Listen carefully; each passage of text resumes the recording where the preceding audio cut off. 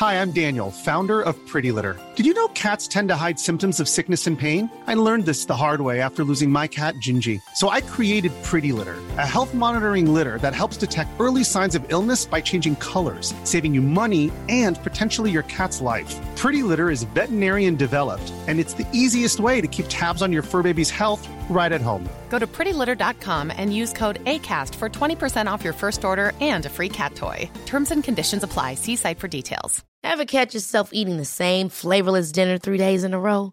Dreaming of something better? Well, HelloFresh is your guilt-free dream come true, baby. It's me, Keke Palmer. Let's wake up those taste buds with hot, juicy pecan-crusted chicken or garlic butter shrimp scampi. Hello Fresh. Stop dreaming of all the delicious possibilities and dig in at HelloFresh.com. Let's get this dinner party started.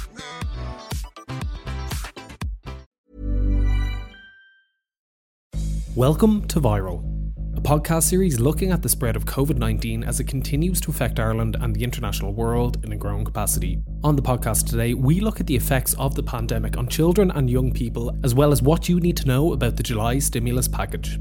I'm glad that we could agree on the necessity for stimulus, but I have to tell you that the package as a whole, it lacks ambition. It's actually very disappointing. I know that for many, many people, you know, the 250,000 jobs that rely on tourism and hospitality will be looking at this package and will be pretty underwhelmed by it. That was Sinn Féin leader Mary Lou McDonald giving her reaction on what she expressed as a stimulus package lacking ambition as the Irish government published €7 billion worth of economic incentives yesterday evening. Paul O'Donoghue from the Times Ireland edition will be here with me to go through everything you need to know on how the package will affect Ireland over the next 9 months. And then later on in the podcast, I will be speaking to Emer Smith, who is a research professor at the Economic and Social Research Institute. Emer co-authored a report published by the ESRI and the Department of Children and Youth Affairs looking into the effects of the pandemic restrictions on children and young people. The really interesting report looked at all aspects of how the pandemic has impacted people's lives, particularly family and peer relationships, health, well-being and education, and some of the results highlighted just how difficult these past few months have been, particularly for those in disadvantaged or vulnerable living surroundings. First though, in my conversation with Paul O'Donoghue, I began by asking who exactly will be the beneficiaries of the government's $7 billion stimulus package announced yesterday. Yeah, well, I suppose the package seems to be kind of trying to cater for everyone, you know, small bits kind of here and there for pretty much everyone and trying to keep a lot of people happy. Probably the most important measure in the package is the extension of the pandemic unemployment payments and the wage subsidy scheme. So these are two schemes which kind of support the incomes of, you know, people who might otherwise be out of work due to the pandemic. They're both being extended up until April, so that's going to affect hundreds of thousands of people. So that's probably one that a lot of people would have been concerned about before. For kind of generally, the VAT rate is being reduced. So that's from 23% to 21%. So that's like a tax that applies to goods like food and drink. So that's a measure that's going to apply to pretty much everyone. And then there's kind of a range of supports announced for businesses as well. So, you know, there's like trainee schemes, there's like waivers of commercial rates, that type of thing. And then, of course, there's there's kind of like a tax rebate that's on offer for people who are holidaying in Ireland this year. So, yeah, I mean, there's kind of like a lot of measures in there. I think there's about 50 announced in total. So there's kind of a couple of small things that are kind of aimed at everyone. One of the biggest changes was that the temporary wage subsidy scheme is now being replaced by an employment support scheme. Do we know in what way that's going to differ from the wage subsidy? Yeah, I mean, it's kind of just like a rejigged version, or I suppose a renamed version of the wage subsidy scheme. So the kind of main difference for businesses, which are kind of the ones who are going to be handling the scheme. So the way the wage subsidy scheme worked was basically employers got paid a certain amount per week per employee. So previously that amount, the maximum amount was set at €410 per week. That's now being reduced down to €203 per week to bring it in line with job seekers' benefit. So that's really the key difference for businesses. We also saw some increased and additional services and supports being introduced for those who have lost their jobs due to the pandemic. Do you know anything about these and what additional ones have been brought into play? Yeah, so I suppose kind of the main one there for people is that there are, I think it's something, almost 50,000 trainee scheme places. apprenticeship places, those types of things that are being offered now for people who might be out of work. So the government has said that these schemes are going to be kind of aimed at training people up and specifically with a view to developing skills kind of in tech and I suppose kind of climate change and the environment and kind of renewable industries. So they're probably the main ones that people who are out of work due to the pandemic would be looking at.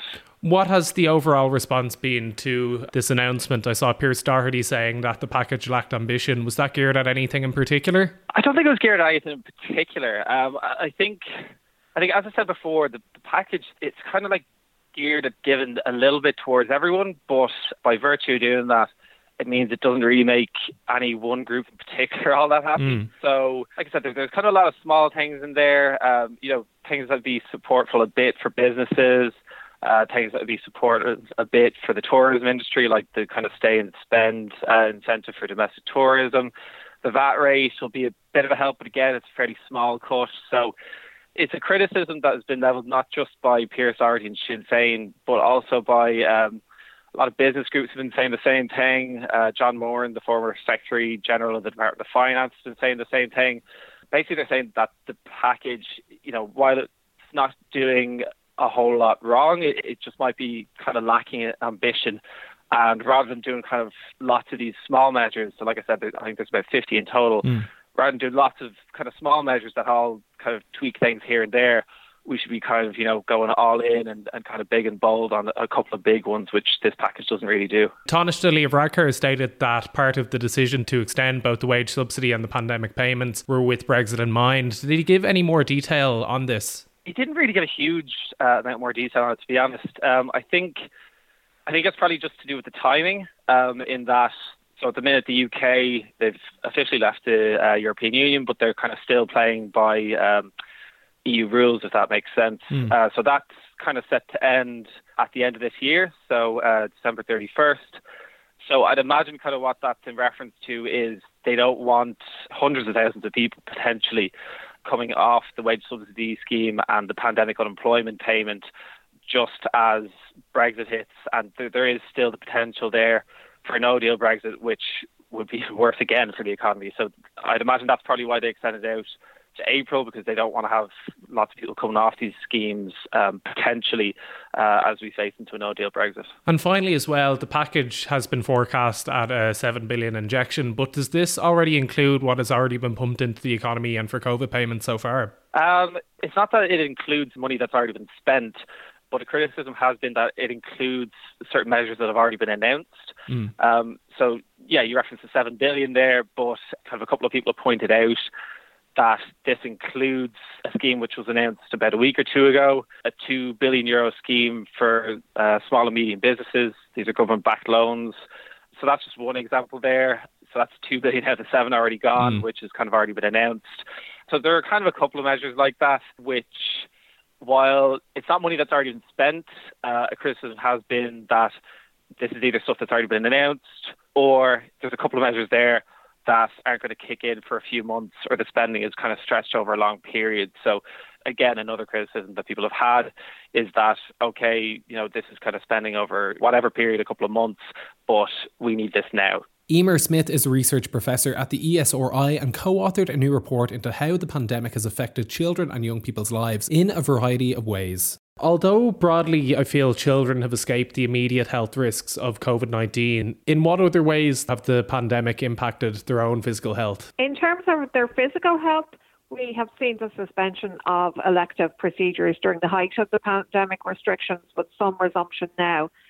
So what that means is that we saw a very dramatic decline in emergency department attendance among everybody in April, but especially among children and young people. Attendance halved among adolescents. The other issue is that more disadvantaged groups of children and young people are more likely to have long-standing conditions or illnesses. And there would have been challenges then during the restrictions in managing those. And as things resume, waiting lists will have grown longer. And that will disproportionately affect the more disadvantaged groups who don't have access to private health insurance. Is there any way in telling what way we're at now, where we're kind of in this weird middle ground, potentially between our first wave and what might be a second wave? Those figures aren't available yet. What information is available would indicate that waiting lists have grown. My understanding is that not all elective and preventative services have resumed. I know cancer screening, for example, is to resume shortly.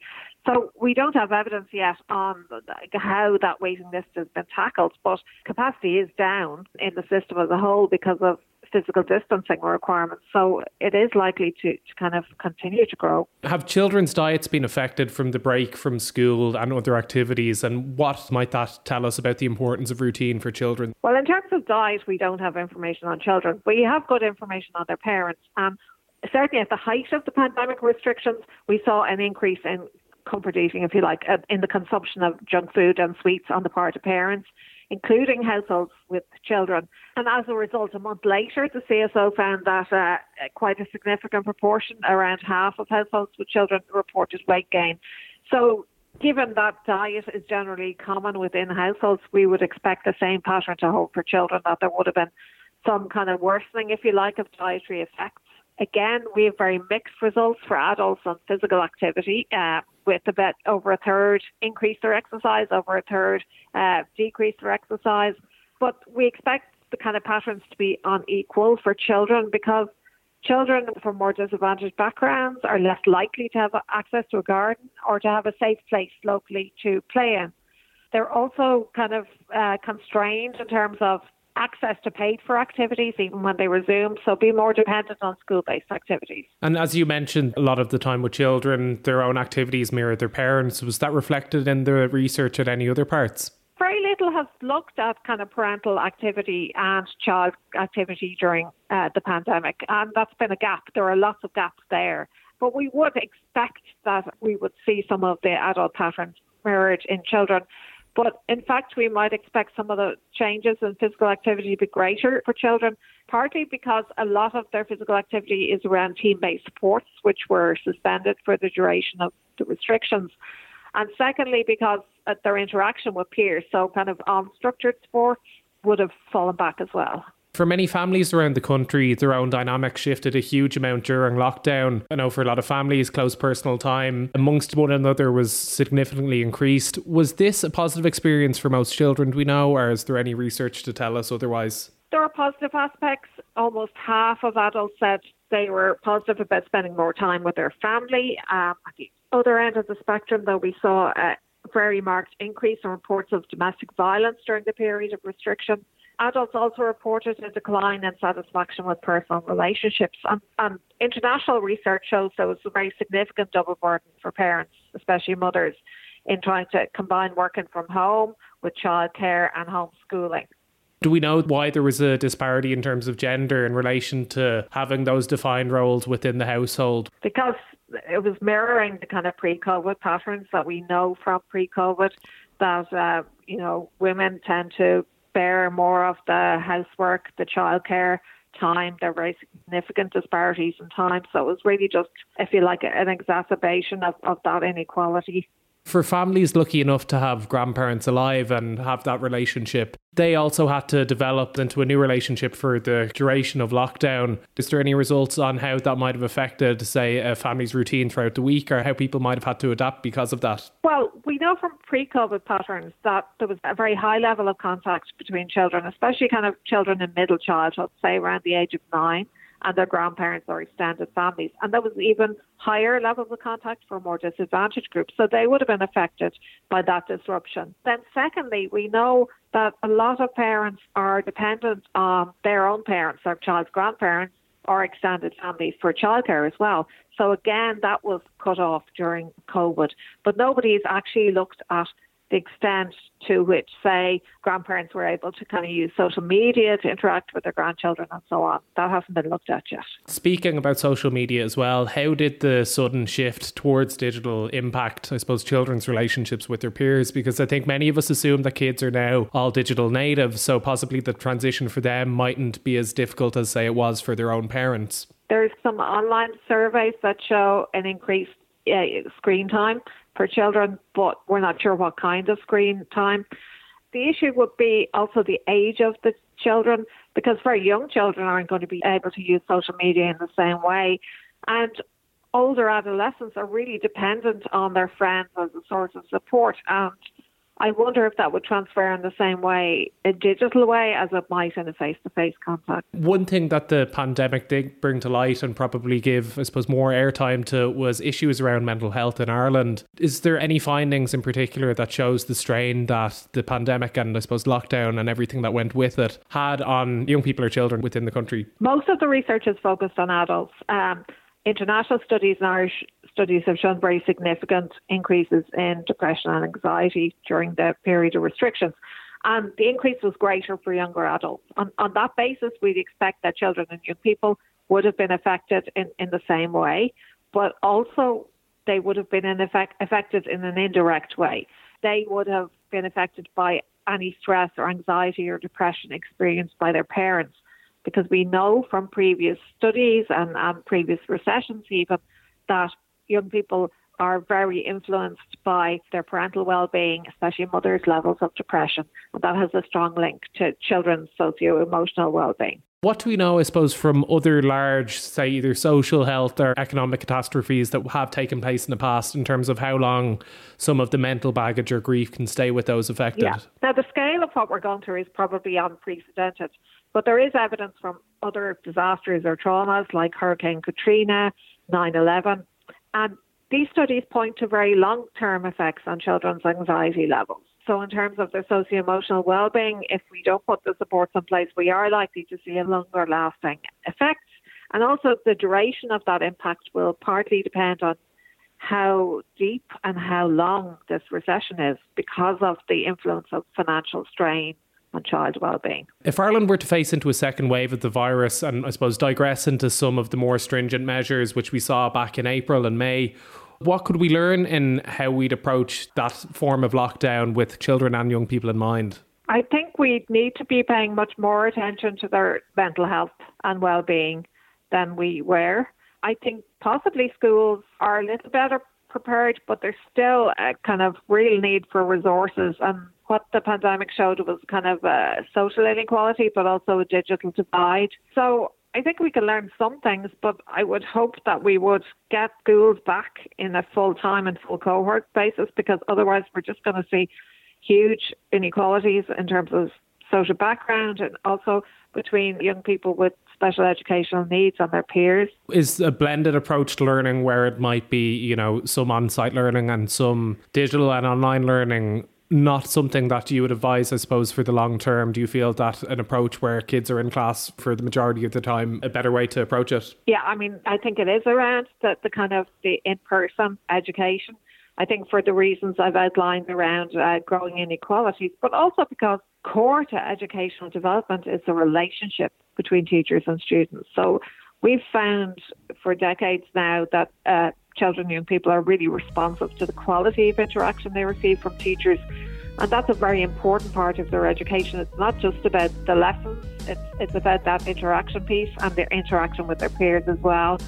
There are also schools are arena for a lot of other activities, cultural activities, sports activities and so on. So I think it's an absolute priority that we get schools reopened. That was episode 37 of Viral COVID-19. Join me next week for more news and info on Ireland's response to the COVID-19 outbreak. I'm Ian Doyle. I'll talk to you then.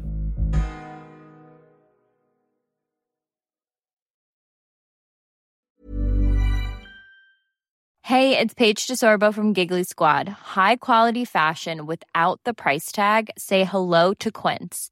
I'm snagging high-end essentials like cozy cashmere sweaters, sleek leather jackets, fine jewelry, and so much more. With Quince being 50 to 80% less than similar brands.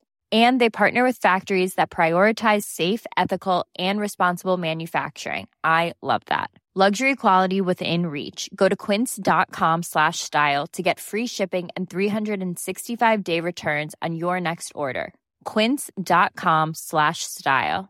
Ever catch yourself eating the same flavorless dinner 3 days in a row? Dreaming of something better? Well, HelloFresh is your guilt-free dream come true, baby. It's me, Keke Palmer. Let's wake up those taste buds with hot, juicy pecan-crusted chicken or garlic butter shrimp scampi. HelloFresh. Stop dreaming of all the delicious possibilities and dig in at HelloFresh.com. Let's get this dinner party started.